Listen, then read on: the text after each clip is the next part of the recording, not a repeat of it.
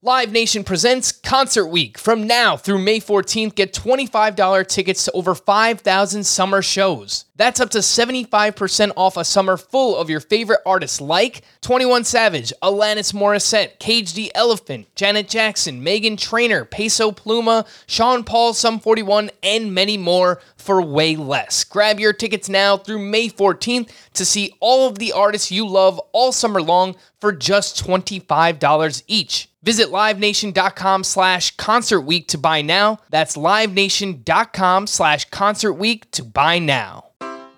Take your business further with the smart and flexible American Express Business Gold Card. You can earn 4 times points on your top 2 eligible spending categories every month, like transit, U.S. restaurants, and gas stations. That's the powerful backing of American Express. 4 times points on up to $150,000 in purchases per year. Terms apply. Learn more at americanexpress.com/business gold card.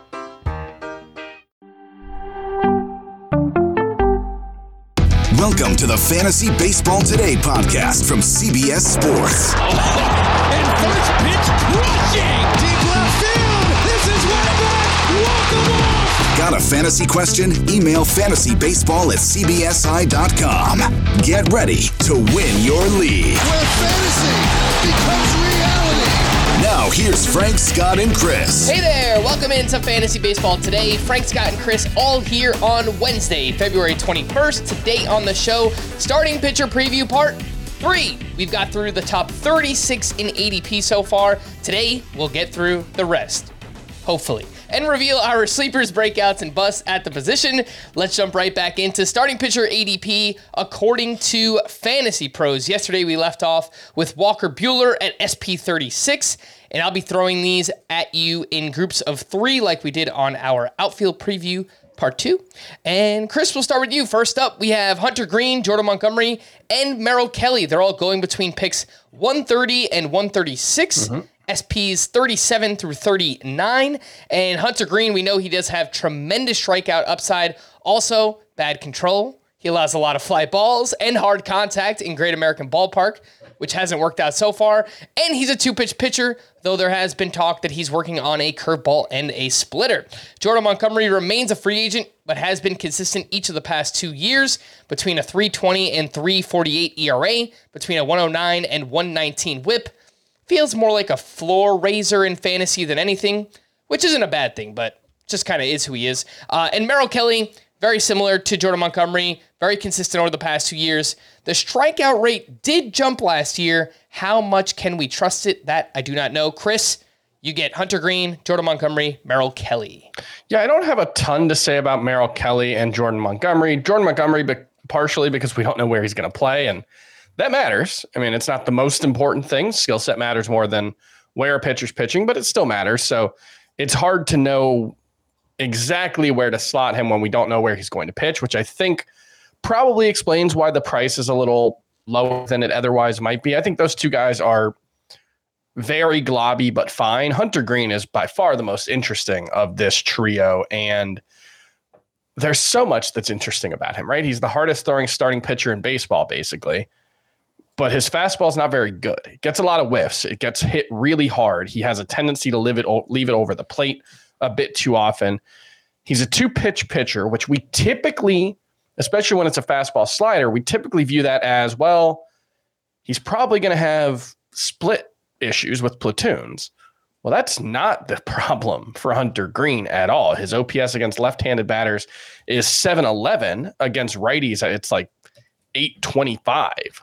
Or something. He's been much worse against righties throughout his major league career, which is only 240 or so innings. But yeah, the issues ultimately come down to keeping the ball in the yard. And if he can do that, I think everything else will follow, because he does have decent control, not great command, but decent control. He doesn't issue too many walks. He gets a ton of strikeouts. And so if he can keep the ball in the yard a little more consistently, I think there's a lot of room for Hunter Green to really take off. And he's working on a splitter and a curveball this spring training. And I don't know about the splitter. I know it's become the trendy pitch, especially for right-handed pitchers to add to their repertoire this spring. I don't think because like splitters are swing and miss pitches. You're trying to get chases, you're trying to get whiffs. He gets plenty of those. His problem is keeping the ball down in the zone, keeping the ball in the yard. That's why I think the curveball is the thing I'm going to be watching in spring training, because if he can consistently throw a curveball that he can, sneak by for a strike, or curveballs tend to be pretty good ground ball pitches, I think that could add an interesting dimension to his game. If I was going to draft any of these three, I think Hunter Green is clearly the one that I would be most excited to, mostly just because Jordan Montgomery and Merrill Kelly are pretty unexciting. Splitters, by the way, in spring training, it's like the Oprah gif. It's you get a splitter, you get a splitter. Everyone's trying to throw a splitter. Mike Petriello of MLB.com has a great thread where he's been tracking how many people are adding splitters to their arsenal, and it's like 9 or 10 players deep at this point. I am trying to decide, and I've been trying to decide this for months, if Merrill Kelly's being horribly undervalued or not. He was the 19th best pitcher in points leagues last year. He's the 22nd best pitcher in roto leagues last year. He was not globby last year. He avoided those disaster starts that caused pitchers like him, their ERAs to balloon. And he did have a career best strikeout rate, as you pointed out, Frank. He was actually just outside the top 20 in total strikeouts too. But I said he avoided the disaster starts that pitchers like him had. And I'm kind of the belief that it was just happenstance, that he just happened to avoid the disaster starts that somebody pitched. It wasn't anything special that he did to avoid it. And especially, a guy in his mid-30s having a career high strikeout rate, how likely is that to carry over? I guess what I'm saying here is, while I initially ranked Merrill Kelly outside the glob, I've kind of come around to where everyone else is, and I'm thinking he's pretty globby, which is how Chris described him. But I do think he's distinct from the other globby pitchers in that he actually did not perform like a globby pitcher last year. Next up, we have Shane Bieber, Mitch Keller, and Chris Sale, SP 40 through 42, going between picks 137 and 144. So I wrote up Shane Bieber as a bust back in January due to performance decline and a strained forearm from last year. Since then, we have a video on social media of Shane Bieber at Driveline Baseball consistently hitting 93 miles per hour with his fastball. Each of the past 2 years, he's basically been sitting 91 miles per hour. So if he's throwing 93 in spring, I think I'm probably going to have to take him off the bust list, because that would be very good news for Shane Bieber. Mitch Keller had a very successful season, posting career highs in innings and strikeouts, but he is prone to big blow-up starts and had a very rough second half. And Chris Sale traded to the Atlanta Braves this offseason for Vaughn Grissom. Sale's entering his age 35 season, still has tremendous strikeout upside, but we know the injuries have been a problem. Has not thrown more than 102 2/3 innings since 2019. Scott, I feel like you have a ton to say about this entire group. It's yours. Yeah. I mean, do you want me to save Sale for sleepers and Mitch Keller for breakouts? And go for it. Just address Go Shane for it Bieber now. Go for it now. Yeah, I have. Oh, go for it now. Okay. So on the subject of Shane Bieber, the tweet that came out from his time at Driveline. So in this session that was tweeted out, he threw 10 heaters more than 93 miles per hour. His entire total of fastballs over 93 miles per hour in 2023 was 8. So he exceeded it just in that session. It is an indoor training session. It's not the same as being on a big league mound, but you'd think being on a big league mound in a game would give you more adrenaline, and if anything, it would ramp up the velocity. I don't know. I found it highly encouraging. It wasn't all they did. They also worked on the shape of his curveball, and think that's gotten back to with the data they use, the way the way they're able to evaluate pitchers' deliveries and their arsenals and their grips and maximize it all. Obviously, Driveline has a very good track record with fixing pitchers, and this is a potential game changer for Shane Bieber. It is. It takes me from wanting nothing to do with him, because I felt like he just lost his fastball and everything else was falling apart. Last year, that seemed to be the case with him losing the effectiveness of his breaking balls, and he might be completely restored now. I think spring training will tell us a lot, but I'm more on the side of calling Shane Bieber a sleeper now than wanting to avoid him like I was before this news. Can I just quickly play devil's advocate? Of course. Driveline Baseball is a business. They are in the business of selling baseball players the belief that they can help improve their game. And they appear to do a very good job with it. I think I would love to see a complete list of everybody who goes to Driveline Baseball every offseason, and kind of, because we remember the hits, we remember Mookie Betts, and we kind of, use that to move everything forward. But like Logan Gilbert is, I think, a really fun example of, and we talked about this a little bit on yesterday's podcast. He went to Driveline Baseball last year, and the Mariners have a good pitching lab of their own, and they seem to be a really innovative and inventive organization when it comes to pitch development. He took a big step backwards last year, despite adding a splitter, the pitch that everybody's adding, and it was a really good pitch for him. I think it was the 14th best pitch in Baseball Savant's run values. I was looking that up earlier. Like, it worked. It was a really good pitch, and Logan Gilbert was still just kind of the same decent pitcher that he was the year before. So, yeah, spoiler alert, when we get to sleepers, Shane Bieber will be a part of the discussion for me.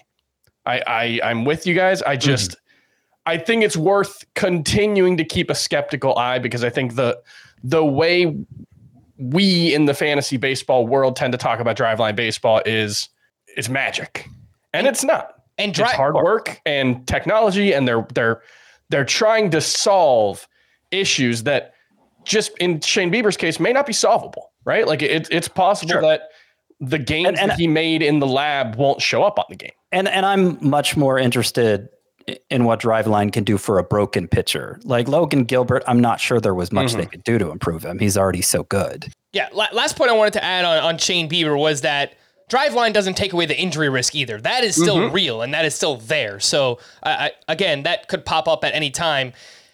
Scott, let's save Mitch Keller and Chris Sale for later, because we spent a lot of time on Shane Bieber, but you will get an opportunity to talk about them. I promise you that. Before we move on, let's promote a few things. Our FBT newsletter. Chris does a great job with it, and you can find it at cbssports.com/newsletters. You can scan the QR code in the top right corner. Chris is sending out position previews, the latest news, spring training, anything that you need to know that's going on. It's delivered right to your inbox. You can sign up for free. We have another mailbag coming up this Friday. Make sure to send your questions in fantasybaseball@cbsi.com. That's the letter I. If you have a top prospect you want to hear about on the Prospect Spotlight, leave us a 5-star rating on Apple and drop the prospect's name in the review. Let's continue on. The next trio of pitchers is Michael King, Bailey Ober, and Jose Barrios, SP 43 through 45, going between picks 149 and 161. I kind of just want to take all three of these and talk about them for the next 10 minutes, because I do like all three quite a bit. King was traded over to the Padres in the Juan Soto deal this offseason. Pretty awesome with the Yankees down the stretch last year. The pitch mix looks legit. The problem, he hasn't handled a starter's workload since 2018 when he was back in the minors. All Bailey Ober has done is pitch well in his career. 57 starts, a 3.63 ERA, 111 whip, 13% swinging strike rate, with great control. He only averages 91 miles per hour on the fastball, but he's 6'9", and he gets great extension on the mound, which helps that fastball play up. And Jose Barrios bounced back last year from his awful 2022 with a pretty normal Jose Barrios type season. He's an innings eater. He has the third most innings pitched since 2018, behind only Garrett Cole and Aaron Nola. I think he is a totally fine rotation stabilizer, SP4, SP5, especially if you take on some injury risks like a Glasnow or Rodon, whatever it might be. Chris, anything on King, Ober, and Barrios? I think Barrios at this point is very much in that Merrill Kelly, Jordan Montgomery range. But he goes later. He can be useful. I don't think he's that interesting. I don't think it's really worth spending much time talking about him. Lobby. Bailey Ober, it's kind of Joe Ryan, but without the bad 11 starts at the end of last season, right? Like, that's because the thing with Joe Ryan was all he did was perform all throughout the minors every time he pitched in the majors until that last, 11, 12 starts, something that we were talking about yesterday. And I agree. It makes sense to be skeptical about Joe Ryan, and Bailey Ober's a lot cheaper, but it does feel like Joe Ryan, it feels a little bit like Bailey Ober's pulling off a trick. And that trick might be more sustainable because he's so tall and he has such great extension that it might be. But like the stuff models think his stuff is really bad. Yep. And that may just not matter because of all the other confounding variables. But I think it's okay to be skeptical about Bailey Ober as well. And then Michael King. I mean, the stuff is great there. There's not really any questioning the stuff. He's been very good whenever he's pitched at the major league level. I think it's a 3.38 career ERA, bunch of strikeouts, great reliever, really, really good starter for 8 to 10 starts last year at the end of the season. It's just a question of whether he can do it, one, for 2 months as a starting pitcher, because he's never done that at the major league level, and then a full season. It's kind of, if he does it for 2 months, I still won't necessarily be fully bought in on Michael King because I think there's injury risk, there's performance risk. But I wrote a late round sleepers for each category article on CBSSports.com, and Michael King's not really going in the late rounds. I think his ADP is around 150th, but he's one of the better, like, if you're looking for ERA help, I think Michael King in the middle rounds has a really high ceiling, which means a low ERA potential. So I like him. I think he's super risky at his price, but it's probably okay to draft him there. I kind of see Bailey Ober more in that George Kirby, Logan Gilbert light, where he should have a great whip. He's excellent control. His fly ball tendencies help him to prevent hits. Base runners, he's good at keeping them to a minimum. I don't know that he's going to get the volume of those guys. With his size, you feel like Bailey Ober could take on a lot more volume, but I don't know. I haven't been that bullish on him because he doesn't get a lot of strikeouts, and that's my whole thing. And when you're drafting pitchers in the glob, but I see the appeal of Bailey Ober. And I wanted to say also for Michael King, I see the appeal for him too. I mean, it was a tremendous 8-start stretch. It looked like the stuff carried over from relief, but his injury history is just a major red flag for me, specifically the elbow fracture he suffered 2 years ago. I mean, that is a usage injury. That is your body is not withstanding the torque you put on it. Mm-hmm. And you're trying to extend that guy over a starter's workload. I am very scared. Just like I was saying for Jacob deGrom last year. Like I feel like it's, he hadn't had the repeated injuries that deGrom had, but the nature of the injuries makes me think this is not really going to work out for King for, full season workload. Plus, for all the strikeouts he got in a starting role, very low swinging strike rate. So I'm a little bit questioning the strikeouts for King too. I completely agree on the injury history, Scott. I guess why I like Michael King as a breakout candidate. Obviously, if he stays healthy, I think he could perform better than this on a per inning basis. The only thing is, where he's going, there's not as much risk, right? As like whatever Tyler Glasnow, you have to take in the 3rd or 4th round. With Michael King, you're getting him outside of the top 10 rounds in fantasy right now. So obviously, a big difference in price there. The difference between those examples and for most injury-prone pitchers is I feel like there's hope of them avoiding the injuries. In a King's case, it just seems inevitable to me because of the kind of injury it was. I could be wrong, but that is the distinction I make there. Go ahead, Chris. I'll also point out big park upgrade for Michael King. Yeah. Yankee Stadium, very tough place to pitch. Petco Park, very, very good place to pitch. So that's also worth noting. Let's take our first break. When we return, the next group we have Carlos Rodon, Christian Javier, and Hunter Brown right after this.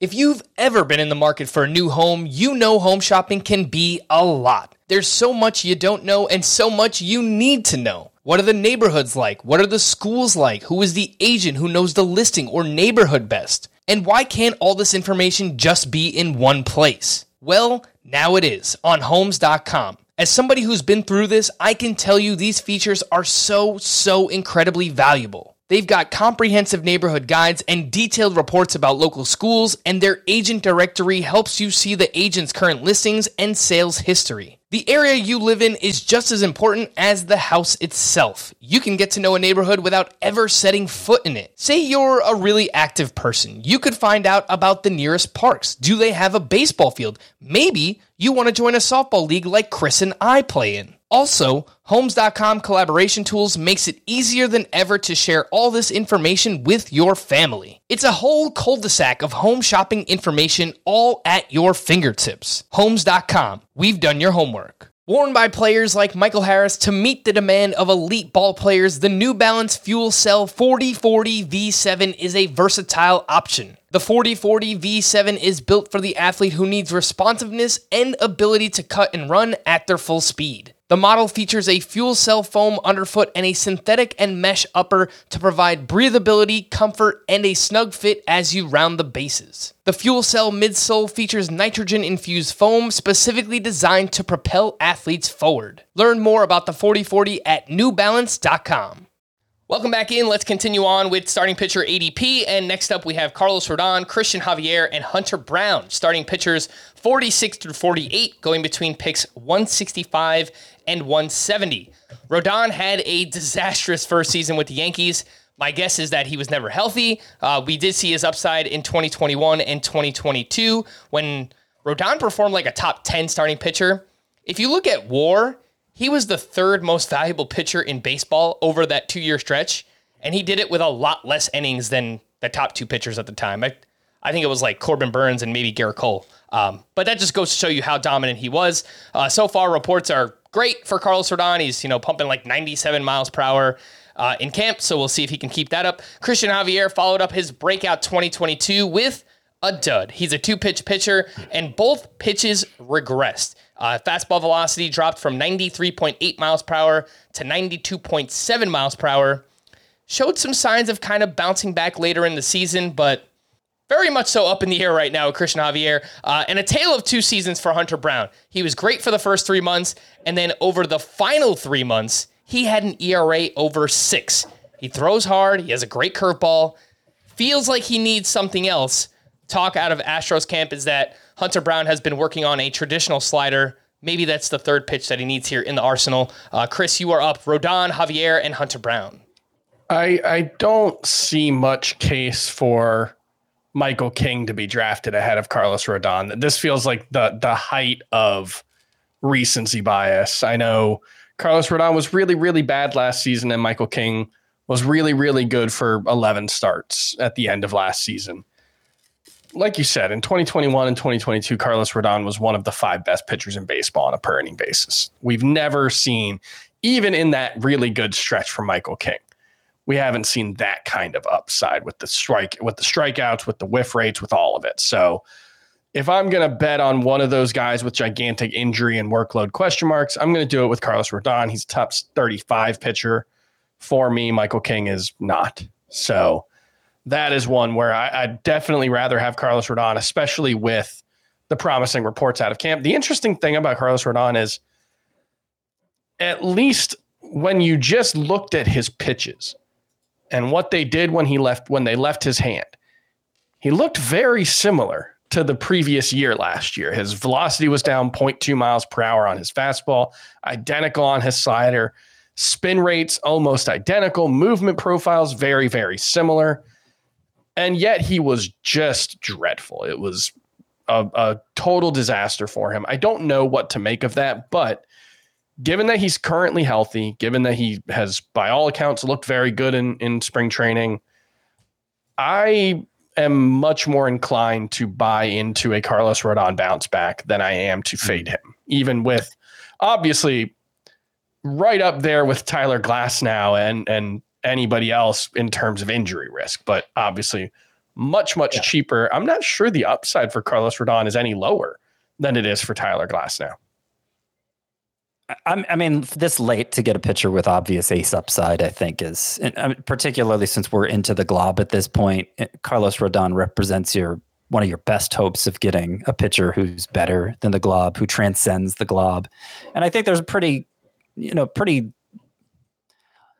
logical explanation. I mean, he came into spring, he had forearm issues. Even when he came back from the forearm issues, he had back issues, and his delivery was just messed up. I mean, the Yankees pitching coach, Matt Blake, has basically already said as much, encouraging signs early this spring. It's of course not. It's not a slam dunk. Carlos Rodon is back, but I think for the price and the upside, it's well worth It's a chance. Well, it's a shot. Well, a gamble well worth taking at this point. Okay. Any thoughts on the Astros guys here? Javier, Hunter Brown? Oh, gosh. I like Hunter Brown. You like Hunter Brown? I like Hunter Brown. He's got a good fastball. He's got 2 good breaking balls. I think command is probably not going to be a strong suit for him, but we saw the upside for him in the first half last year, and he couldn't sustain it, obviously, but there were stretches where Hunter Brown looked like a very, very good pitcher, and I acknowledge it all fell apart for him rather quickly, but yeah, I think the pieces are there for Hunter Brown as he continues to develop, and it's a cheap bet on the Astros figuring something out with a talented pitcher.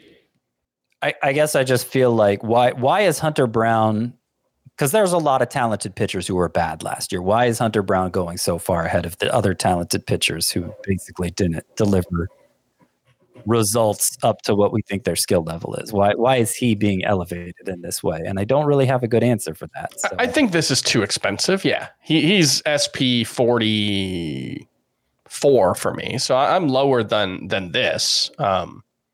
Or I guess that's right around where he's going, isn't it? Now, Javier, I mean, obviously at this time last year, Javier was a very popular pick. He had already had his best season, and people were projecting even more for him, a breakout on top of the breakout. And he ended up having his worst season instead of his best season, worst season by a long shot. I think a lot of people, my impression is a lot of people are just out on him. And the same argument I made for Joe Ryan, you could apply to Christian Javier too. He's mainly just a fastball with modern characteristics that allows him to excel, has like the ideal modern characteristics that allow him to excel in a way beyond what the scouting reports suggest when he was coming up through the minors. And maybe the league's catching up to that. Except in Javier's case, it's more like the characteristics of the fastball changed than the league caught up to those characteristics. He just did not get the same vertical movement on that pitch that he got in previous years.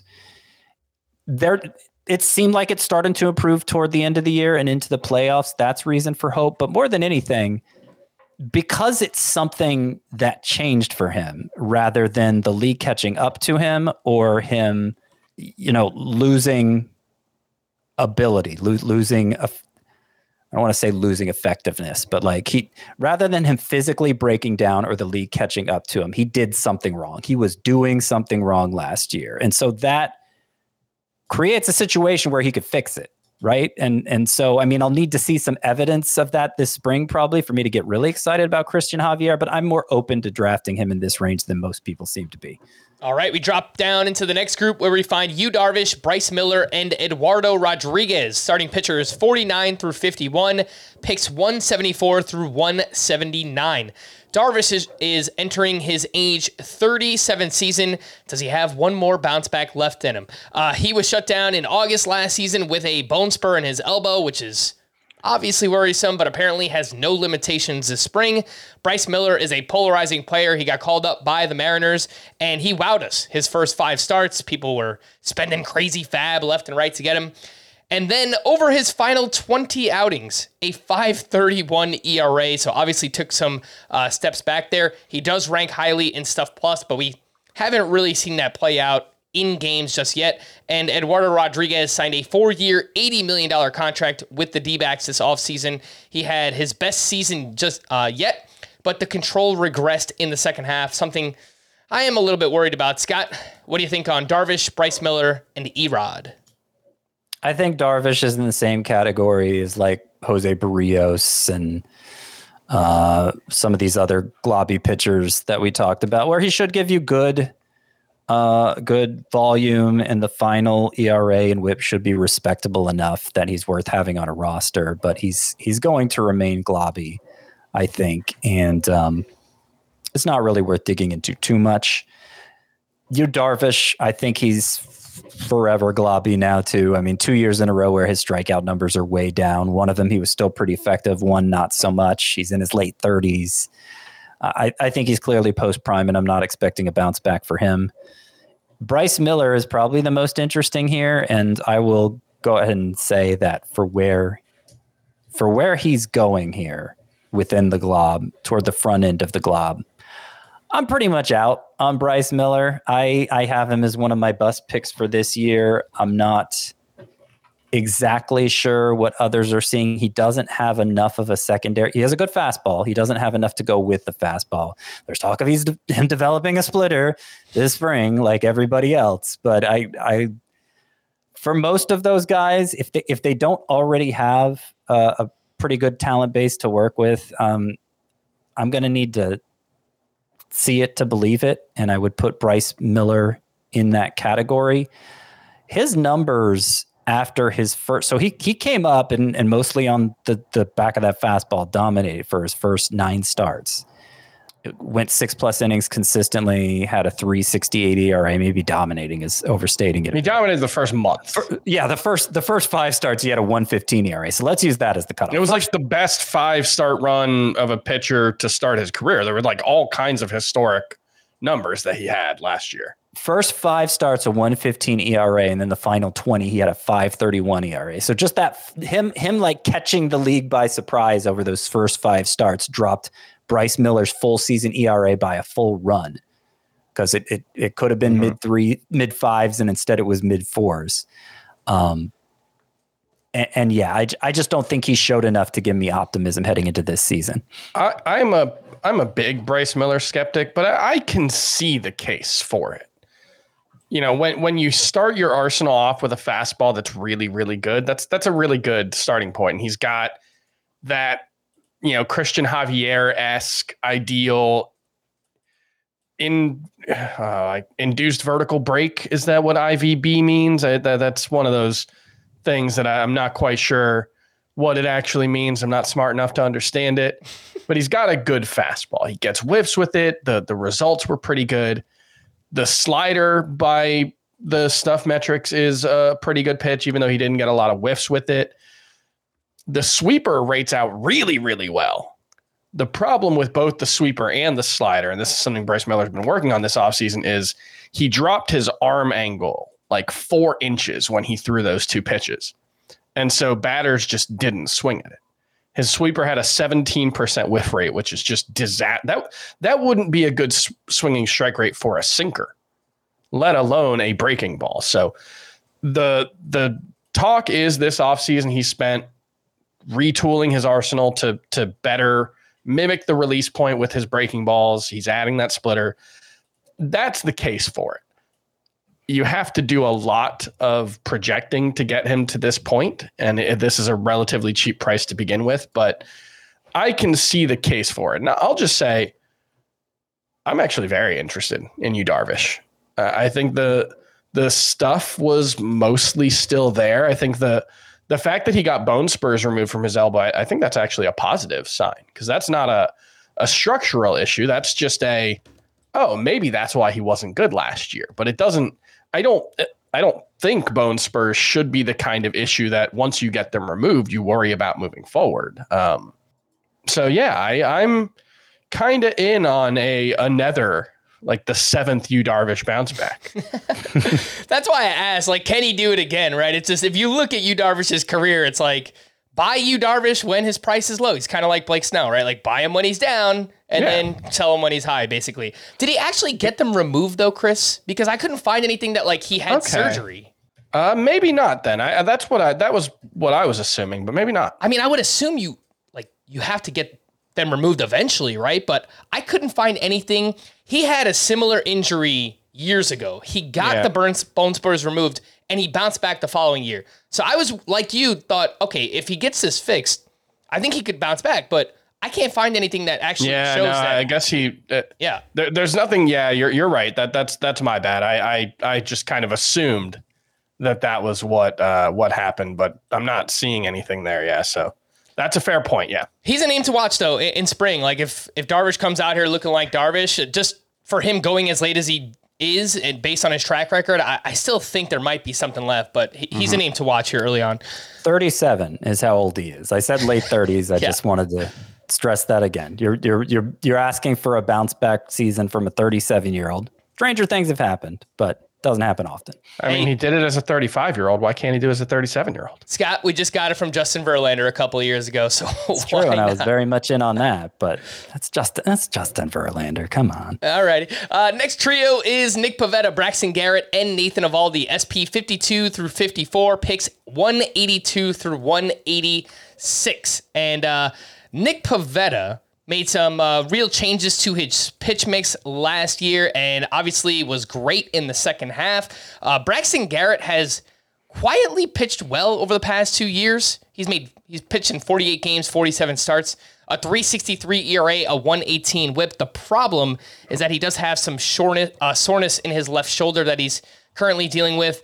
And Nathan Eovaldi, I mean, we go through this every year. When he's healthy, he pitches well. Once you start to see the velocity drops every year. It drops. As the first start that it drops, just sell him off. Try and sell high for anything that you could get on Nathan Eovaldi. But that's kind of been the trend the past couple of years. Scott, what do we have on Eovaldi, Braxton Garrett, and Nick Pivetta? Well, I love Nick Pivetta. He's I'm gonna call him a breakout for the purposes of this podcast. I've listed him as a sleeper elsewhere, but I have good feelings about him basically. And I guess I'll go ahead and get into explaining why I do. And the reason why I do for Nick Pivetta is because, okay, let's begin with the second half numbers: a 3.30 ERA, a 0.96 WHIP, 12.5 K per nine.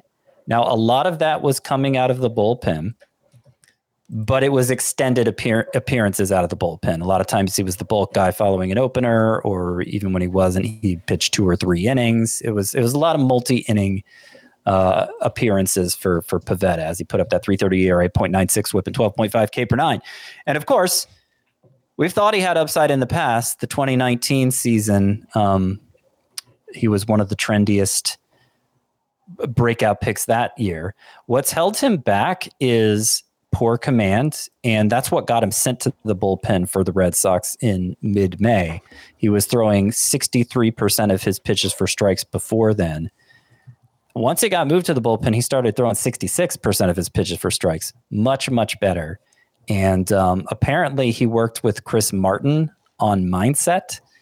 The reliever, Chris Martin, one of the best strike throwing. Oh, not the Coldplay lead singer? Not the Coldplay lead singer. So Chris Martin kind of took him under his wing, and based on the improvement in strike throwing for Nick Pivetta, I think it rubbed off.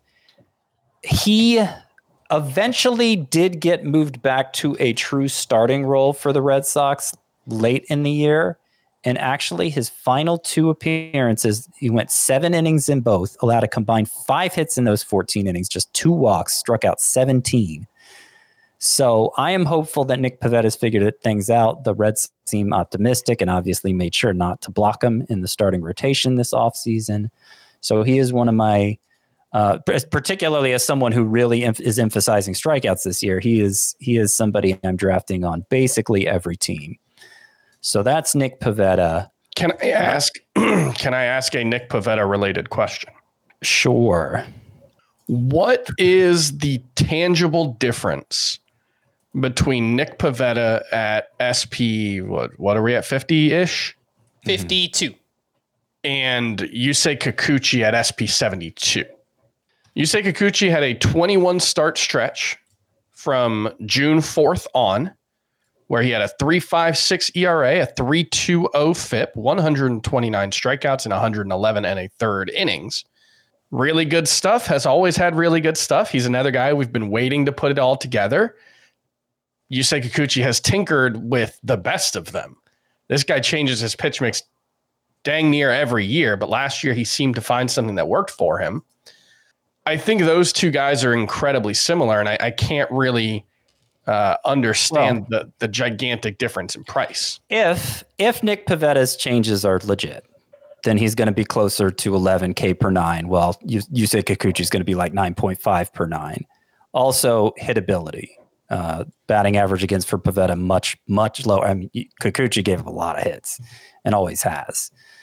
So I think there's an order of magnitude difference in terms of upside between Nick Pivetta and Yusei Kikuchi. Kikuchi seems like firmly a glob guy when Pivetta has the upside to transcend the glob. Unless you just don't buy the improvements for Pivetta, in which case, I just pretty globby to you. Yeah, it's Nick Pivetta. You know, like it's a Nick Pivetta unlike we've ever seen before. Well, sure, but it's a new Yusei Kikuchi like we've never seen before. Yeah, and he wasn't like his level of success was more sustained than Nick Pivetta's last year. Sure, like it wasn't as brilliant. He didn't burn as brightly. It's a 31-year-old with a career 4.86 ERA who has always underperformed his peripherals. He underperformed his peripherals last year. I just think that's who he is, and I think as long as you're not expecting a good ERA, I think Nick Pivetta is a fine pitcher. Yeah, Kikuchi's ADP, by the way, 268.2 as the 73rd starting pitcher off the board. So he is going much later in drafts. I did just want to point out again, real quick, like Braxton Garrett is someone that I was interested in, and like if it's the shoulder is such a bummer. If it turns out the shoulder is fine, I mean, you could get him with potentially the last pick of your draft. But he's changed his pitch mix the past couple of years. The control has improved. He obviously pitches in a great ballpark. If he's healthy, I do have some slight interest in Braxton Garrett. My objection to Garrett, even if he is healthy, is not enough strikeouts, of course, and not enough innings on top of it. Like he doesn't consistently go even 6 and never exceeds 6, which maybe that'll change one of these years. But that's been the knock on him so far. It's hard to be an effective fantasy pitcher like that. He's a floor raiser for sure. It's not a high ceiling profile, but you draft him as the 60th pitcher and he finishes as the 45th pitcher or something like that. I think that's a reasonable expectation for Braxton Garrett. All right, let's take our final break. When we return, we've got Gavin Williams right after this. The all-new Hyundai 2024 Santa Fe is equipped with everything you need to break free from the dull work week and embark on an adventurous weekend with your family. The all-new Hyundai Santa Fe's features like available H-Track all-wheel drive, standard third-row seating, available dual wireless charging pads. Nothing beats a weekend away with the family in the great outdoors, whether it's camping, hiking, river rafting, or anything in between. With third-row seating, nobody is left out. The entire family can experience the thrill together, and nobody wants a dead phone. Available dual wireless charging pads make it so nobody gets stuck, and we can check our fantasy baseball teams together. Learn more about the all-new Hyundai Santa Fe at HyundaiUSA.com. Call 562-314-4603 for complete details. Robert Half research indicates 9 out of 10 hiring managers are having difficulty hiring. If you have open roles, chances are you're feeling this too. That's why you need Robert Half. Our specialized recruiting professionals engage with our proprietary AI to connect businesses of all sizes with highly skilled talent in finance and accounting, technology, marketing and creative, legal, and administrative and customer support. At Robert Half, we know talent. Visit roberthalf.com today. Back into starting pitcher ADP we go, and this next group includes Gavin Williams, Shane Baz, and Lucas Giolito, SP 55 through 57, picks 193 through 196. Gavin Williams, kind of the forgotten top pitching prospect from last year. He pitched well, he has a great fastball, and 2 breaking pitches that get whiffs. The next step for him will be to improve the control. Just over 4 walks per 9 last year. It was an issue for him in the minors as well, so we don't really have evidence that it's going to improve, but if it does, then there could be big upside for Gavin Williams. Shane Baz has all the talent in the world, but upon arriving to camp, we learned that he will be built up slowly by the Rays and will start an extended spring training before a rehab assignment and has never thrown more than, I believe it's just over 90 innings in a full professional season. Lucas Giolito signed a 2-year, $38.5 million deal with the Red Sox, and to be honest, it kind of feels like an awful fit because he has struggled mightily the past couple of years. Walks, home runs being a problem. Now he goes to the AL East. He's going to be pitching in Fenway Park. I know the Red Sox have done some interesting things, and there's people who are smarter than me that like the pitching coaches and the advisors that they brought in. So maybe they'll do something to kind of fix Giolito, but there is a lot that needs to be fixed. Chris, you are up. Gavin Williams, Shane Baz, Lucas Giolito. This is another one where I look at Gavin Williams and I look at Hunter Brown, and Hunter Brown is someone I like, but I can't necessarily see much difference between the two of them. It's very similar profiles. Good fastball, seemingly good secondaries. I would rather have Gavin Williams straight up. Yeah, I would too. I think I would as well. And I say that as someone who generally likes Hunter Brown. So I don't really see that. I have Gavin Williams as a top 40 starting pitcher for the upcoming season. Boz, you can't draft here. He's going to start in extended spring training. He's not going to pitch in the actual spring, as far as we understand. So like, this sounds like a June debut at the earliest, but I guess he will be on the IL. He's probably going to open on he's already on the 15-day IL, I would guess. So I guess that's a case for him because you'd be able to stash him, but he's unproven. It feels like this is an iffy price for him. It's more like, 70, 75th at starting pitchers where I dropped him after that news. So he won't go here and he shouldn't. Giolito, I don't know. I can't say it's impossible that he turns it around, but I'm very skeptical that this is a good fit. My only interest in Giolito is that even though he was bad last year and especially bad down the stretch once he left the White Sox, and his ERA was around 7 with the Angels and Guardians, he had more than 200 strikeouts last year, and it's awfully late to be able to get a guy who does that. So, if you're looking to play catch up at strikeouts at that point, and you just want to cross your fingers on the ERA and WHIP, Giolito at least serves that purpose. I'm totally with you on Gavin Williams. I think, like, in terms of the caliber of pitching prospect, they all were. Gavin Williams was up there with Grayson Rodriguez and Bobby Miller, and I think part of the reason he's so much lower here is he didn't stick around long enough to have that, to turn the corner like they did and find that next level that has everybody so optimistic. But it's still, like, if you're just going to trust in the pedigree, it's definitely there for Williams. Mm-hmm. And at this point in the draft, there's not a lot of downside to taking him. I also wanted to say real quick I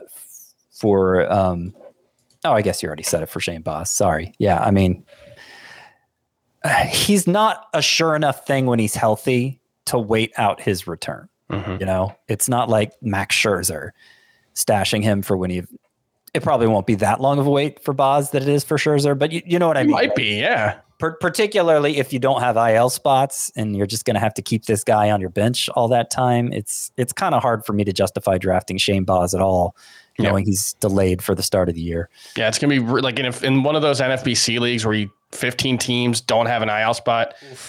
I kind of think he's just not a viable draft pick. Let's get into our favorite sleepers, breakouts, and busts at the position. We'll go through about 2 to 3 of these each per person here. And again, let's keep it moving. Still have lots of ADP. Scott, you are up. Some sleepers at starting pitcher.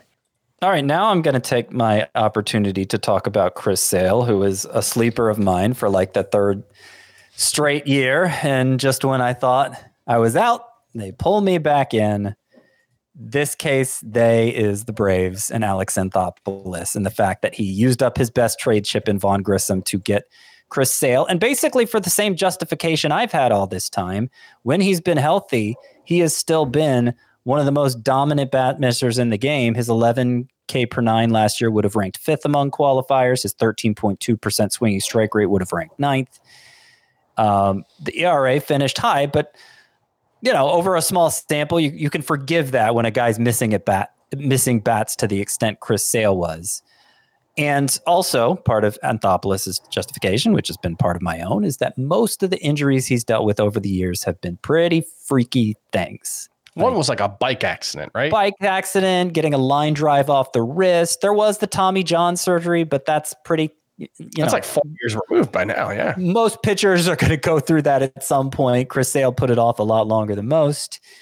And he did go on the IL with a shoulder last year, though, Scott. So that's kind of scary. Right. I was building up to that. The one exception is actually the injury he suffered last year, which is kind of like I was talking about with Michael King, stress fracture in the shoulder. It was elbow in King's case, which is a usage-related injury. And does that preclude him from taking on a big workload still? As late as he's going, as many strikeouts as he's likely to give you in even only 2/3 of a season, I think it's worth taking the shot on him. And maybe you'll get lucky and Chris Sale happens to stay healthy for 30 starts.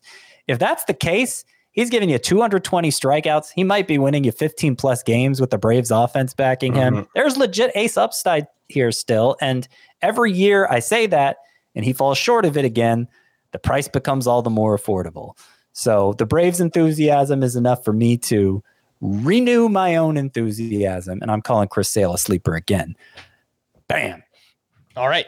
You want to tell us about Eric Fedde? All right. Yeah, let's talk about Fedde because I like Fedde a lot. He's one of the players I love. You might remember from our Valentine's Day episode. I'll sum it up pretty quickly here. He went to Korea last year. He was the best player in the league. He went 20-6, an even 2 ERA, 0.95 whip, 209 strikeouts and 180 and a third innings in a league where there's not a ton of strikeouts. He had a ton of strikeouts. And so he won the MVP. He won their equivalent of the Cy Young. He was amazing. And it's not just that he dominated in Korea. It's that he completely changed his arsenal the offseason before going to Korea. And those were the results. Added a sweeper to get those swings and misses. Added a split change that's been compared to Logan Webb's. Incidentally, Webb led the majors with a 62.1% ground ball rate last year. Fedde's in Korea was 70%. So he out-webbed Webb. Obviously, it's a different league and the numbers aren't going to translate perfectly. But he was really, really, really good in the same league where Merrill Kelly turned himself into a major league asset. And Kelly wasn't nearly as good there as Fedde was last year. So, yeah, I think for the next to nothing price, Fedde is maybe the single player that I'm going to draft most often this year because I try and get him in every league. And you can most likely get him with the very last pick of your draft, the ADP 385.2 as the 110th starting pitcher off the board. Chris, hit me with a couple sleepers here. All right, we already talked about Shane Bieber, but I'm adding him to my sleepers discussion as we speak. Nestor Cortez. As long as he's healthy, I think he's going to be really good. It's kind of a similar approach as Joe Ryan and all those guys we comp to where the fastball plays up despite mediocre velocity. He was consistently better than a strikeout per inning, consistently very, very good ERA and whip before last season kind of went south. And he struck out Juan Soto 3 straight times today to start off live batting practice. So that's a pretty good sign that Nestor Cortez is feeling all right. Now, he downplayed it and said it's probably the first time Juan Soto has faced live pitching in, 4 months or whatever it is. So he was being humble. But I do think that Nestor Cortez, a true sleeper this season, going outside of the top 250 in ADP right now. I absolutely want him on my late round list. And then Chris Paddack, he came back from Tommy John surgery, only pitched, I think, 5 innings at the end of last season, but the velocity was up about 2 miles per hour. The fastball shape was back to where it was when he was a rookie, and that was a big pitch for him. Maybe the time off helped him further develop the breaking ball, but even if it didn't, if that fastball is pumping in like it was when he was a rookie, the changeup is an elite pitch. That was enough to make Chris Paddack a pretty good pitcher, and he's going very, very late. He said his goal is to throw 140 to 160 innings. He also said the Twins want him available for the postseason, so balancing those things is going to be tricky. There are going to be some inning limitations as well for him, but Chris Paddack is more than cheap enough. 357 ADP for him. Thank you for adding that to the list, Frank. And then Edward Cabrera. This is more of a wish list thing. I am going to draft Edward Cabrera with one of my last picks again this season. If that guy learns how to throw a fastball even remotely close to where he's supposed to, he's going to be a stud because everything else about him is so good. His changeup is a lethal pitch, and I like to bet on talent, and I like to bet on him figuring out. And I don't know, maybe getting to sit next to Sandy Alcantara will help him figure things out this season. What if he has to sit next to Mitch Keller? Yeah, there are concerns that he'll be moved to Pittsburgh and will just throw sinkers 70% of the time. That's an old joke. That's not fair. But yeah, actually, Pittsburgh's not a bad place to pitch. They might not be a worse team than the Marlins, so I'm not sure I'd downgrade him, but I would be sad to see him go. I do like the call on Nestor Cortez. You mentioned the injuries from last year. He was dealing with a strained rotator cuff in his left shoulder, so obviously that's really worrisome. But 1 year removed from a 2.44 ERA and a .92 WHIP, and the projection systems love him too. ATC has Nestor Cortez at SP 37, so I do think there's something there at his ADP as well. 3 sleepers for me. First up, I've got Shota Imanaga, who is SP 60, and the ADP is 212.6. Came over from Japan this offseason, signed with the Cubs. He generates whiffs with great control from the left-hand side. He, too, has this vertical approach fastball. Doesn't throw particularly hard. It's like 91, 92 with the fastball. Has a sweeper and a splitter. Interesting, because we don't see that many lefties with splitters. And Shota Imanaga... We don't see lefties with splitters. I've been racking my brain trying to find... Jorge De La Rosa is the last left-handed starting pitcher to qualify for the ERA title who threw a splitter more than 1% of the time. Yeah, so I think it's going to be a pretty unique pitch mix here and just overall approach from Shota Imanaga. And according to Eno Saris, the Imanaga had the highest stuff plus in the WBC last year, even higher than Yamamoto. Obviously, it was a really small sample size. I love the value where he's going right now. Going to have a lot. Aaron Savali, this is kind of my version of Chris Sale for Scott. It's just every year I write up Aaron Savali, right? It's got to happen eventually. SP 63, 236.4 is the ADP. Just gives me such similar vibes to Zach Eflin this time last year. And Tampa Bay went out and traded a pretty meaningful prospect in Kyle Manzardo to get Aaron Savali on their team. Savali doesn't throw hard. He has a great curveball. He has strong command. On the surface, his 10 starts with Tampa Bay were bad, but he had a 29% strikeout rate. That was compared to 19% when he was in Cleveland. Some of the underlying numbers also buying what Savali did there as well. And then Christopher Sanchez, the ADP here, 313.2, SP 83, mid-career breakout with the Phillies last year. And based on the ADP, it seems like most people don't trust it, but he improved the control dramatically, dropped his walks down to 1.5 per 9, generates a lot of ground balls, 57%, and made a very clear pitch mix change, throwing more changeups. It is a nasty changeup. 148 batting average against, 21.6% swinging strike rate. Christopher Sanchez going very late in drafts. Make sure to get him on your teams. Co-signed to Sanchez. He's one of my sleepers this year too. He would have had a top 5 ground ball rate and walk rate if he had enough innings to qualify last year. And then came all those strikeouts late in the year. So that's very interesting. The walk rate is so weird because he never had good control. That's the one thing. He never had good numbers of any kind in the minors. He was like a 26-year-old non-prospect when he came up. And then it could all disappear. He could be the pitcher version of Joey Meneses, but he could not be. I mean, pitchers are harder to predict in general. Also, Frank, did you get the best stat of all on Shota Imanaga? I'm not sure. Shota Imanaga. So the concern for pitchers coming over from Japan is different tackiness on the baseball. It's a different feel for the ball. Imanaga, like Yamamoto, pitched in the World Baseball Classic last year. So we have results of him using the Major League ball. And it didn't diminish his stuff. In fact, Imanaga's stuff plus rating during the World Baseball Classic was better than Yamamoto's and every other pitcher who pitched in the World Baseball Classic. He led the entire tournament. Frank, stuff. That's a detail that I feel like you should not have left out. I don't know why you didn't say that.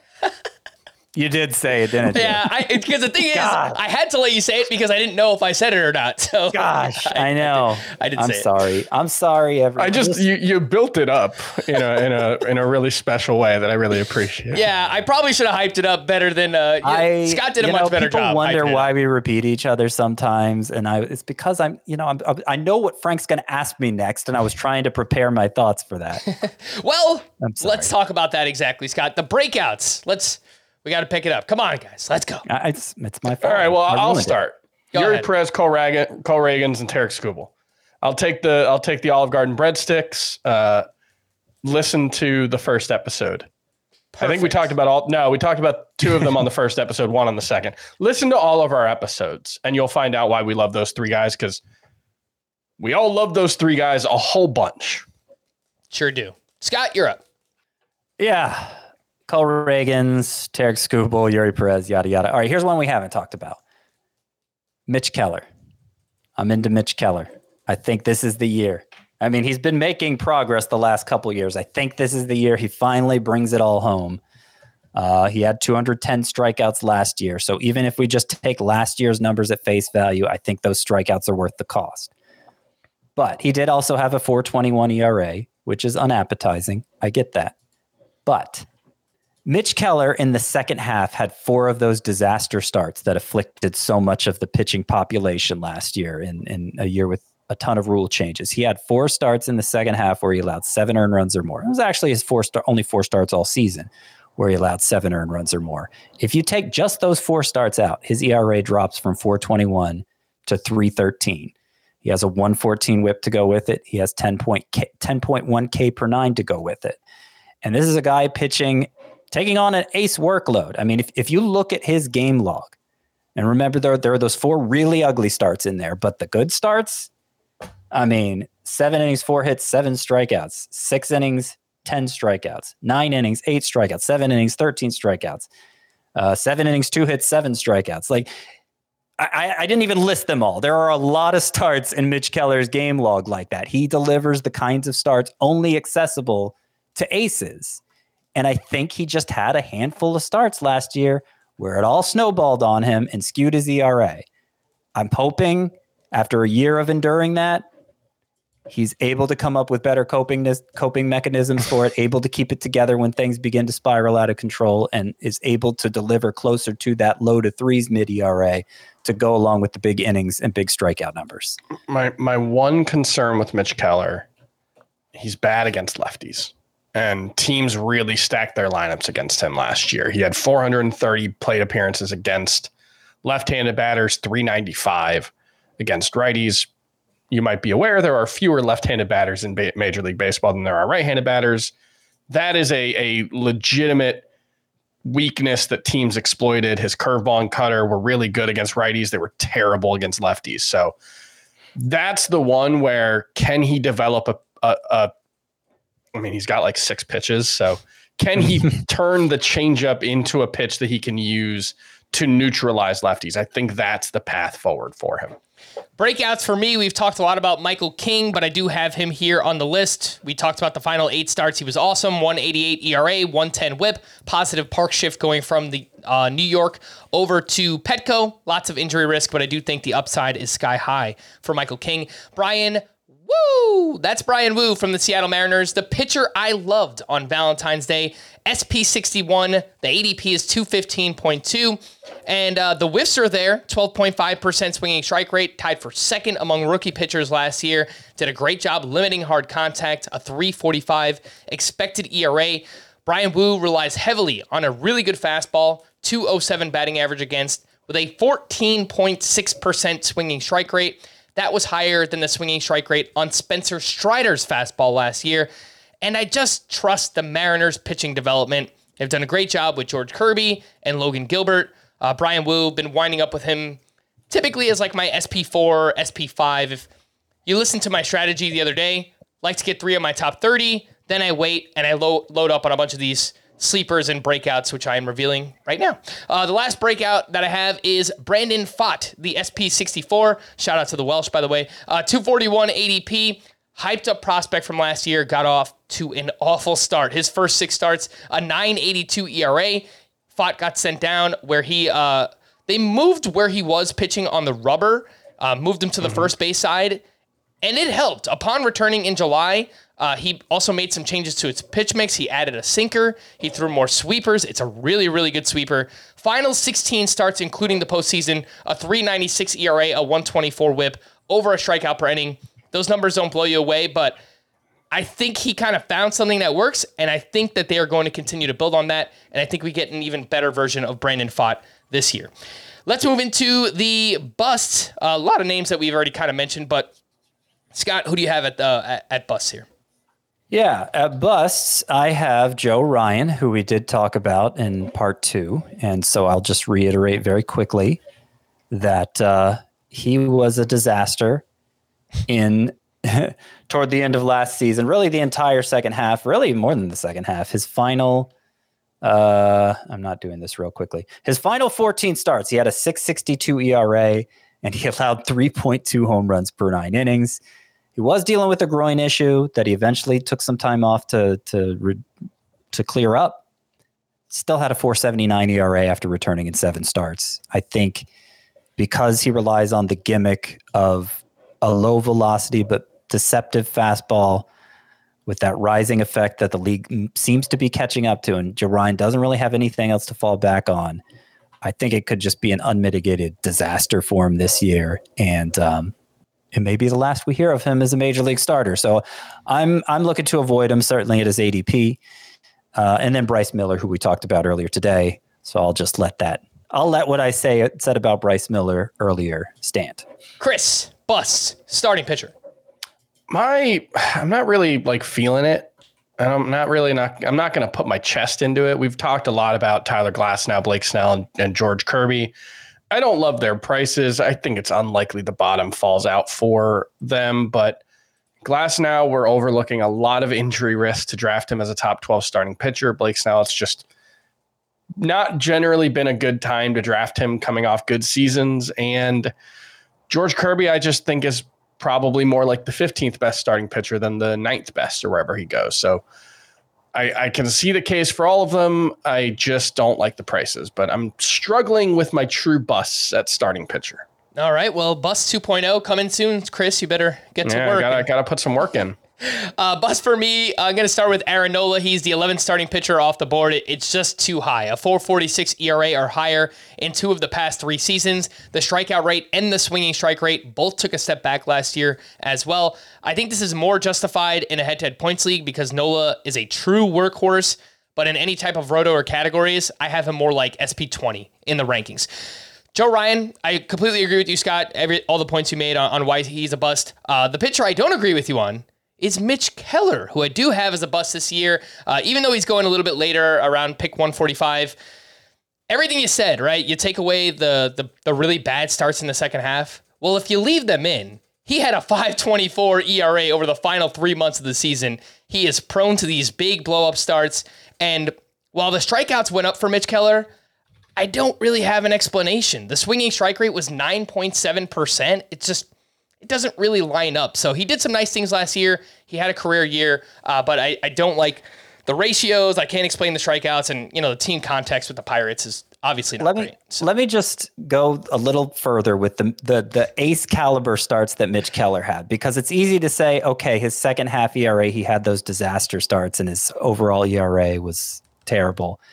Just in the second half, Mitch Keller had a 6-inning start with 12 strikeouts. He had 8 shutout inning start. He had another 8 shutout inning start where he allowed just 2 hits. And then he had 3 quality starts apart from that. So it was even just in the second half, it was a tale of 2 pitchers. And Chris looks like he wants to say something. He's raising his hand very politely. You can't just take out the bad starts and not take out the good starts. I'm totally fine if you want to take out the 4 bad starts. I think you got to take out the 4 best starts too. That's the only way that it's fair. I don't. I disagree. I think very few pitchers in baseball are capable of the starts that I just rattled off for Mitch Keller with the consistency that he delivered him. He shows a level of upside that few pitchers can even dream of. Over Mitch Keller's final 13 starts, he allowed 6 earned runs or more 5 times.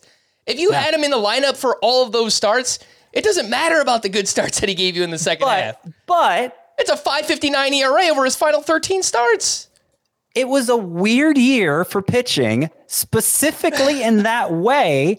And unlike most of the pitchers who succumbed to that stuff, Mitch Keller had amazing starts. So, maybe pitching's just bad forever. And Mitch Keller, among other pitchers, is never going to be able to overcome that snowball effect. But if he is among the pitchers that do, he's probably an ace because of how good his good starts are. Agree to disagree, Scott. Disagreement is good. People like to hear both sides of the coin, and you just got it on Mitch Keller. Let's wrap up with, 100 pitchers in 20 minutes. Why not? Starting pitcher ADP continued. We left off with... I I think it was Lucas Giolito, right? That was the last name we talked about. Whatever. Just in case we don't get into like the super deep names, we will have a podcast coming up soon with deep sleepers. So don't you worry about that. Back into groups of 3, Ryan Pepio, Charlie Morton, and Shota Imanaga, SP 58 through 60, picks 197 through 204. Chris, you are up. Pepio, Morton, and Imanaga. I like all 3 of these guys. I like them at their cost. I like them probably ahead of their cost, if that's what it takes. Pepio, probably my least favorite of the 3, but look, he's a guy that the Rays went out and got. He's my favorite of the 3. Always had really good stuff. He's always had really good results in the minors. He's always struggled with walks. All of a sudden last year towards the end, no struggles with walks. He had elite command down the stretch. So Pepio is, I think there's a lot to like. I wonder whether he can sustain the increased control, obviously, but also just can he sustain the increased control while getting the whiffs and the strikeouts that he got in the minors? I think those are fair questions, but at this price, I don't think there's much downside. And, you know, Morton, the whip is going to be probably pretty ugly at this point in his career, but pretty good bet for 180 or so strikeouts, probably a good ERA, probably a bunch of wins. And we talked about Shota Imanaga. There's a lot to like about the profile. There's uncertainty, but this feels like Kodai Senga, where the upside is not being baked into his draft costs nearly enough. And remember, Senga was being drafted in this similar range last year. Now he's a top 25 starting pitcher in ADP. Mm-hmm. 2 final points on Imanaga. His K per 9 and walks per 9, both better than Yamamoto in Japan last year. No, I don't think Imanaga is going to be better, but I thought it was interesting. He's also an extreme fly ball pitcher, and he's pitching in Wrigley Field. So there will be starts where the wind is blowing out, and I'm sure bad things are going to happen for Imanaga. So just keep that in mind. Next up, we have Brian Wu, Tristan McKenzie, and Aaron Savali, SP 61 through 63, picks 207 through 223. Scott, you get this group: Wu, McKenzie, Savali. I mean, you already talked about liking Wu and Savali. I don't share quite your enthusiasm, but I think they're fine where they're being drafted here. McKenzie, obviously, you're gambling on him bouncing back. It's a shoulder injury he's coming back from, right? He had a long injury history before that. It was a strained right teres major in his shoulder to start the year, and then it was a sprained right elbow. So double whammy. Right. So it's everything. I can't say I'm optimistic in McKenzie bouncing back and giving us another year like he had in 2022, where he's a borderline ace, albeit with a not so great strikeout rate, not amazing strikeout rate. And so I can't say I'm particularly motivated to draft him, but I get it. I get why people want to take him here. There's, if he's back to being 2022 McKenzie, it's a great deal. I just don't think he will be. Yeah, 1 year removed from a 2.96 ERA, 0.95 WHIP, and 190 strikeouts for Tristan McKenzie. Major questions in terms of the health. Brandon Pfaadt, Nestor Cortez, and Andrew Abbott, SP 64 through 66, picks 225 to 229. Chris, you're up. Andrew Abbott and Brandon Pfaadt are kind of, it's not the Spider-Man meme because they don't throw with the same arm, so it's just a mirror. Really good breaking balls. A lot of trouble keeping the ball in the park for both of them. I have Abbott as a sleeper in my sleepers 1.0. I think it's a really nice bet on a really talented pitcher. Obviously, the home park and his fly ball tendencies make it a very, very tough combination, but he might just miss enough bats that he, pitches to a high 3s ERA with a ton of strikeouts. I think that's a viable outcome for Andrew Abbott. Obviously, I really like Nestor Cortez. Brandon Pfaadt, I don't know. The sweeper's really good. That might be all he has. And sweepers get crushed by opposite-handed hitters. So that's, I think, going to be a real concern for him. He gave about 22 home runs last season in much less than a full-time role. So I have some real concerns at this price. It's hard to actually say I wouldn't draft any pitcher going in this range, but I'm not super excited about Brandon Pfaadt necessarily. 22 home runs allowed in 96 innings, just over 2 home runs per 9. Yeah, that's great. That's bad. No, it's bad. And again, part of me calling him a breakout is projecting forward and assuming growth here with Brandon Pfaadt. For what it's worth, pitched really well in the postseason. 3.27 ERA, 1.09 WHIP, 10.6 K per 9, 24% K- walk rate. Next up, we have Nick Lodolo, Marcus Stroman, and Max Scherzer, SP 67 through 69, picks 231 to 237. Scott, back to you. Lodolo, Stroman, Scherzer. Well, I mean, Scherzer, we know he's going to miss half the season, but he'll probably be Max Scherzer after that. I mean, he's getting pretty old, so I guess you can't guarantee it. But I think he's among the more attractive injury stashes since we do have a pretty clear timetable for him, and we know what his upside can be. So I think this is a reasonable point to take him. Stroman is about as middling, as globby as you can get. He'll have his uses next year, but he's not going to win anybody any championships. Lodolo, I think, is being overlooked. He feels like a post-type sleeper. I'm actually writing about post-type sleepers right now. He was one of the buzziest breakout picks last year, 11.4 K per 9 as a rookie. And even during the short time he pitched in 2023 before injuries, specifically a stress fracture in his leg, he got tons of strikeouts. So it sounds like he may be delayed for the start of the season. I think David Bell said things would have to go perfectly for him to be on the opening day rotation, but he's obviously going late here. He's got that strikeout upside. And I want to say real quick, because I see you commenters commenting about how bad my ERA is going to be because I'm prioritizing these high strikeout guys within the glob. You don't understand glob theory. Glob theory says that ERA is random in this environment. Don't look at last year's ERA for any of these guys because you're liable to be wrong, and you may be wrong in a way that is detrimental to your team's cause. It's just too much randomness being introduced with all the changes to the pitching environment. And the one reliable stat is strikeouts. And you know what?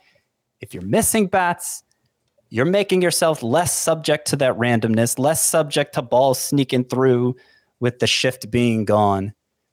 Except that is glob theory. Maybe you reject glob theory and you're allowed, but that is glob theory. And if you deny, if you're just saying, "Oh, my ERAs are going to be bad," then it's just a sign you don't understand glob theory. Well, let's continue on into that glob. Brian Bayo, Kyle Harrison, and Yusei Kikuchi, SP 70 through 72, picks 238 through 247. Chris, a pretty interesting group here. You talked about Kikuchi, but also two kind of young, upsidey arms still in Bayo and Harrison. Yeah, Harrison's a weird one, man, because he was a pretty big pitching prospect. I'm not necessarily sure how good this stuff is outside of the fastball. So I'll start with, I really like Yusei Kikuchi at his price. I think he is comparable to Nick Pivetta. Rewind about 37 minutes to hear me make that case. Brian Bayo, I don't know. I want to like him, but I feel like he might just be Marcus Stroman. And that's not a bad thing, right? Like that's a useful pitcher, like we talked about. I just don't know if the strikeouts are going to come for Brian Bayo. And without that, he did work this offseason with Pedro Martinez on a slider, which is his best, which was his best swing and miss pitch already, if I'm remembering. No, the changeup. The changeup. Yeah, changeup's been his best pitch. Well, if he can turn that slider into a swing and miss pitch, then maybe. Yeah, look, but I'm with you overall. I mean, I think at this price, I'd rather, roll the dice on him than one of the veterans who's going behind him. So that's fine. But my expectations are probably high 3s, low 4s ERA, not a super helpful whip, not a ton of strikeouts. Look, if we're talking about post-hype sleepers, I think Brian Bayo fits perfectly into that mix. This is someone who had huge prospect pedigree, and he did some good things last year. Still got a bunch of ground balls. He improved the control. If that slider turns into anything, I think we could see a breakout-esque type season here from Brian Bayo. Next up, we have Paul Skeens, Reed Detmers, and Jacob deGrom, SP 73 through 75, picks 249 to 253. Scott, this group is all over the place. You get the number 1 pick. You get the best pitcher of this generation who's going to miss, I don't know, probably the first 4 or 5 months of the season. What do you got? Yeah, at least I'm not nearly as keen on stashing DeGrom as I am on Scherzer. And even in Scherzer's case, it's like a with your last pick kind of. Are you keen on Skeens though? Am I keen on Skeens? Yeah. I mean, yeah, as with any pitching prospect, it's you can't take it to the bank exactly what he's going to be, but he throws very hard. He has a great slider. He was the first overall pick, and he was advanced enough from his time in college that we're likely to see him at some point this year. I don't think it's going to be early enough to justify taking him in this range. But if you're chasing upside, I can understand why people do it. I'm just saying it wouldn't be me. And who was the third guy we're talking about here? Reed Detmers. Reed Detmers, another post-type sleeper. Because remember, there were a few pitchers hyped as much as Detmers at this time a year ago. He was coming off that tremendous finish in 2022, added a couple miles per hour to his slider, getting all kinds of strikeouts. And then he added even more velocity to the slider last spring. The hype ramped up all the more. And it kind of changed the characteristics of the pitch too much, and it lost all its effectiveness. It was not good. He also tweaked the slider midseason last year and finished better, did Detmers. But he says, I was just reading an article about him. He said he wasn't finding a consistent velocity with it. Sometimes it was real hard. Sometimes it was slower. He thinks he's evened it out now, and it's at a lower velocity than last year. He thinks it's back basically to where it was in 2022 when there was so much more excitement. And now he's not in a 6-man rotation anymore, which is maybe the most valuable thing for Reed Detmers. And that was the slider. I mean, presumably one of the weirder splits that I've seen is Detmers was better in 2023 against righties than he was in 2022, as expected. That's what we thought would happen. He was dreadful against lefties. He had an 882 OPS allowed to left-handed batters. The year before, it was like 600. He was so much worse against lefties in a way that I have to think will even out and lead to improvement, even if nothing else happens. So I'm not in on Reed Detmers as a top 30 starting pitcher like I was last year. That was where I had Reed Detmers ranked. Yes. But I will draft him at this cost very often. Yeah, the 74th starting pitcher off the board. I read a little bit, too, from Angels' new pitching coach, Barry Enright. He apparently identified some mechanical tweaks in Detmers' delivery and said Detmers will be a star. So we shall see. Kenta Maeda. Detmers himself said he'd win 20 games last year, and we all know how that turned out. No, I'm just kidding. I think I'm warming up to Detmers as a sleeper again, I guess, is how I'd put it.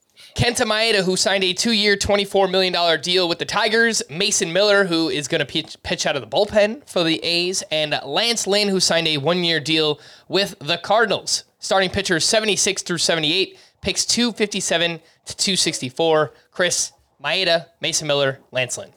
All about drafting Mason Miller as a relief pitcher sleeper. This feels like a guy who's going to get transitioned to the bullpen and just turn into an absolute star. He has thrown 72.2 innings in the professional ranks across all levels since being drafted in 2021, which is not very good or not very many. He has 107 strikeouts across all levels in those 72.2 innings. Yes, it's a bad team, but I think Mason Miller could be I don't want to say Josh Hader because that's setting the bar too high, but I think he could be a true impact 1-inning reliever as a closer. So I'm very excited about Mason Miller, and I didn't talk about Lance Lynn for a reason. Alrighty, then let's keep it moving. John Means, Clayton Kershaw, and Luis Severino. SP 79 through 81, picks 267 to 282. Scott, you get a group that's filled with injured pitchers. Means, Kershaw, Severino.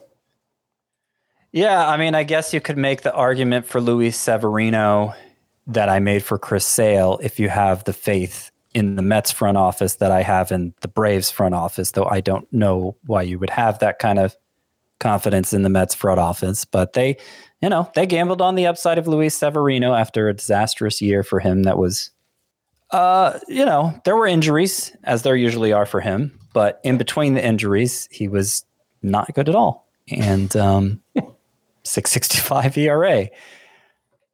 I don't know. I mean, we're late enough that you could just roll the dice on him, and if it doesn't work out, move on without too much pain. But it's not something I'm particularly motivated to do. And having said that, you are, Chris? Yes. Okay. What are you optimistic about? It's mostly just that the stuff mostly looked pretty much all right. And there's been talk that he was tipping pitches. And I mostly think it's just like, bet on a talented pitcher, bet on a guy who's been a top 10 guy before. Hope that a change of scenery helps him figure it out. And, the fact that the velocity, the pitch movement, all that stuff was mostly the same last year makes me feel good about it as a sleeper, to be clear. Yeah. I mean, the cost is low enough, like I said, that it's, if you're just guessing at that and you guess wrong, okay, not a lot of bad's going to happen to you. Yeah, John Means, I've been excited about him in the past. I'm still looking forward to the day when he eventually gets to try out that new deep left field fence, which I feel like the Orioles changed just for him because it's so perfectly tailored to his skill set. Mm-hmm. And he did appear late last year, didn't strike out much of anybody. And now it sounds like he's behind schedule and won't be ready for opening day. So between the low strikeout rate last year and the delayed start, it's hard to get excited about John Means at this particular moment. Clayton Kershaw, by the way, did re-sign with the Dodgers and also had surgery on his shoulder back in November. Told reporters that he's targeting a July or August-ish return later in the season. Christopher Sanchez, Michael Wacha, and Ranger Suarez, SP 82. Christopher Sanchez is this late. I can't believe it. Yeah, it might be dragged down by just like one ADP source. Actually, no. There's two where he's going outside the top 375. Yeah, ESPN and Yahoo. So he's more like 250 for NFBC, CBS, and RTS.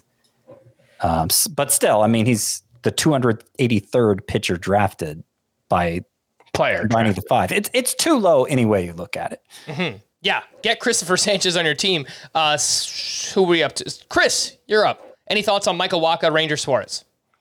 I don't think there's much point in having thoughts about Michael Wacha or Ranger Suarez. Michael Wacha's had a helpful ERA and whip the past couple of seasons. The peripherals don't really back it up. He's going where he is for a reason, and I'm not offended that he is going where he is. Same with Ranger Suarez. I think in deeper leagues, you could talk yourself into it with Wacha. Past 2 years, a 3.27 ERA. He'll be and useful. A 114 whip. He's going to get hurt, but also pitching in a really good park now, Kansas City. I mean, he may put up numbers very similar to Jose Barrios for a much lower cost. So definitely globby. Much less innings upside, though. Innings upside, you said? Yeah. No, that's fair. Next up, we have Alek Manoah, Griffin Canning, and Emmett Sheehan. Actually, a really interesting group. SP 85 through 87, picks 291 to 295. Scott, everything went wrong for Manoah last year, but even these other two, man, like Griffin Canning gets a lot of whiffs. Like I do have some interest there. And then like Sheehan, I wrote up as a breakout as well. It's just how many starts will he actually make for the Dodgers? Yeah, I think Canning has good mid-level upside. I think Sheehan has huge upside, particularly in terms of strikeouts. But yeah, I mean, are the Dodgers going to treat him like a conventional starter? Is he going to be in and out of the rotation constantly? Is it really worth pursuing that upside? Those are my questions with him and why I didn't feature him when we were talking about sleepers. I have him as a sleeper in the broad sense, but there are practicality concerns for Emmett Sheehan. There were for Spencer Strider 2 years ago, and look how that turned out. So it's definitely worth noting the upside for Sheehan. I also want to mention for Alek Manoah, I'm a little more keen on taking a late round gamble on him than on like a Luis Severino, because clearly something was broken for Alek Manoah. We're going to know pretty soon if it's fixed or not. I mean, maybe by the time we're drafting in earnest in late March, we'll have a pretty good idea whether it's fixed or not. He basically says he didn't prepare well last year, and when he started, when he ran into issues early in the year, he got in his head. He kept trying to make changes that maybe he didn't make. He just lost confidence in himself, basically, and it all kind of, the snowball effect was something that swallowed Manoah up over a full season's time. He had a great offseason. He lost a bunch of weight. 2 years ago, he was the top 3 Cy Young finisher. And I think he could maybe recapture that upside very quickly. And you spent next to nothing on him. So definitely one you want to monitor this spring, if nothing else. Alek Manoah. Chris, you're up. Taj Bradley, Mackenzie Gore, John Gray. You and I were hanging out with Nick Pollock the other day, and he is convinced that Taj Bradley's not good, which makes me very sad because Nick Pollock's super smart. And I have Taj Bradley as a sleeper. And part of that is just, I think the stuff is really good. I have concerns about the command, and that was the big thing that Nick brought up. But I also just think the way the Rays used him last year was really weird. He had all this success over those first 3 starts. Then they send him back down. They say he needed to work on his command. That's a tough thing for a young player to go through, though. Like, I'm at the major league level. I accomplished my dream. I'm succeeding. I think it was like 23 strikeouts to 2 walks over his first 3 starts. And then he gets sent back down. Like, they are humans. This is a game played by humans, and that's a really tough thing. So I like Taj Bradley, betting on the post-type sleeper appeal. You've got in the notes a lot of smart people like Cutter Crawford. That's exactly how I feel. I don't really see it, but you're jumping ahead, Chris. Oh, sorry. Did I jump ahead? Oh, yeah. Yep. All right. Taj Bradley, Mackenzie Gore, John Gray. I don't think Mackenzie Gore has the repertoire to get through lineups. He's a lefty who doesn't throw a pitch that can get righties out. So I just think that's going to be too big of an issue for him. But if he overcomes that, the fastball is really good. The breaking pitches are pretty solid. I just think that's a fatal flaw for him. So I'm not too interested in making that bet. You mentioned we were hanging out with Nick Pollock. He did not like Taj Bradley. He did like Cutter Crawford quite a bit. Scott, you get Cutter Crawford, Seth Lugo, and Edward Cabrera. I mean, 12.5% swinging strike rate is where I begin for Cutter Crawford. That's really good. That is a sort of swinging strike rate normally found among pitchers ranked much higher than this. He has good upside, and the Red Sox made sure to keep a rotation spot open for him, like I was saying about Nick Pivetta. I don't think he has like ace upside, but I think he could be. I don't know what's a good comparison. I think he could be. I don't know. I guess it's kind of similar to Bailey Ober. Yeah, that's exactly the name I was about to say as you were searching for it. Yeah. So obviously much cheaper. I think his job security is less than Bailey Ober, but like I said, the Red Sox made sure to leave a spot open for him. Also, so that gives me hope for Cutter Crawford. Seth Lugo's undervalued at this price. I think Seth Lugo is very likely to outperform that cost, probably by a decent margin too. Yeah, he signed a 3-year, $45 million deal with the Royals, and he was rock solid last year with the Padres at the time. 3.57 ERA, 120 WHIP, 8.6 K per 9, decent amount of ground balls. I think he's fine. Again, kind of like Waka, just a deep league, kind of throw him in there, solid starter. I think Lugo is fine. Next group, Dean Kramer, Reese Olson, and Sean Manaea. Chris, you're up. I think Reese Olson is kind of interesting. He looked pretty good, especially early on. Then, the league kind of caught up to him, and I'm not sure if it's if the stuff is good enough to really be a standout. But it's a good park. It's given the amount of youth there, it's an improving team. So hopefully the circumstances are at least average around him. I think Reese Olson's totally fine here. And Taylor Wells, he looked really good in the first half last year. He was arguably, if I'm remembering correctly, the Orioles' best starting pitcher in the first half. He's kind of Bailey Oberish too. Yeah, and then got moved to the bullpen or got sent down. There were inning concerns for him, and that's tough to overcome as well. But really, really good home park. And I'm skipping ahead again, aren't I? Yeah, you totally are. But it's fine. I mean, we're just about to wrap up here. Scott, of all the names that you see left on the rundown or anyone that comes to your mind that we haven't talked about yet, again, we're going to have future podcasts to continue talking about pitching. Was there anyone else that you wanted to mention quickly? James Paxton, the Dodgers obviously believe in him. He'll have the Dodgers offense backing him. I'm not sure he'll hold up for even half the season, but for the half the season that he holds up, James Paxton's numbers should be pretty good. Let me see if I can find anyone else here real quick. I mean, most of the other ones look really globby and just like players we're going to stream off the waiver wire. Kyle Gibson, Miles Michaelis, Bryce Chris Elder. Paddock. You mentioned Chris Paddock already in your sleepers though, right? Yep. I wasn't listening. You to yourself? No, to Frank saying that we didn't mention them already. Oh, Logan Allen. Yep. Logan Allen had stretches last year where he looked like he might be on the level of Tanner Bybee, and he's just kind of an afterthought in drafts, even though he has a spot locked up in the Guardians rotation. I don't think the stuff is as good as Bybee, but it plays well. It gets strikeouts beyond what you'd expect, and I think Logan Allen could surprise for where he's going. All right, quickly, some prospects that you may need to know. Obviously, Max Meyer returning from injury for the Marlins. Then there's Jackson Jobe with the Tigers, Cade Horton with the Cubs, Hurston Waldrop with the Braves. We could throw A.J. Smith-Chauver in that mix as well. Drew Thorpe and Robbie Snelling with the Padres, Robert Gasser with the Brewers, Jared Jones with the Pirates, Christian Scott with the Mets. All names I think could make an impact this season. And injury stashes, if you're looking for Robbie Ray with the Giants, Jeffrey Springs and Drew Rasmussen with the Rays. Brandon Woodruff, maybe. I don't know if he's going to pitch this year, but there is a chance. He just re-signed with the Brewers.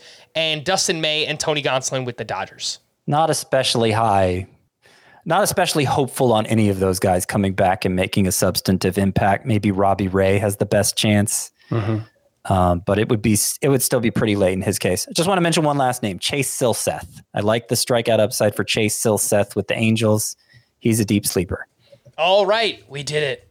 3 starting pitcher previews in the books, and still lots to come here as we ramp up for draft season. We're going to wrap there. For Scott and Chris, I am Frank. Thanks as always for tuning in to Fantasy Baseball Today. Please make sure to follow and leave a 5-star rating on Apple or Spotify, and we'll be back again tomorrow. Bye-bye.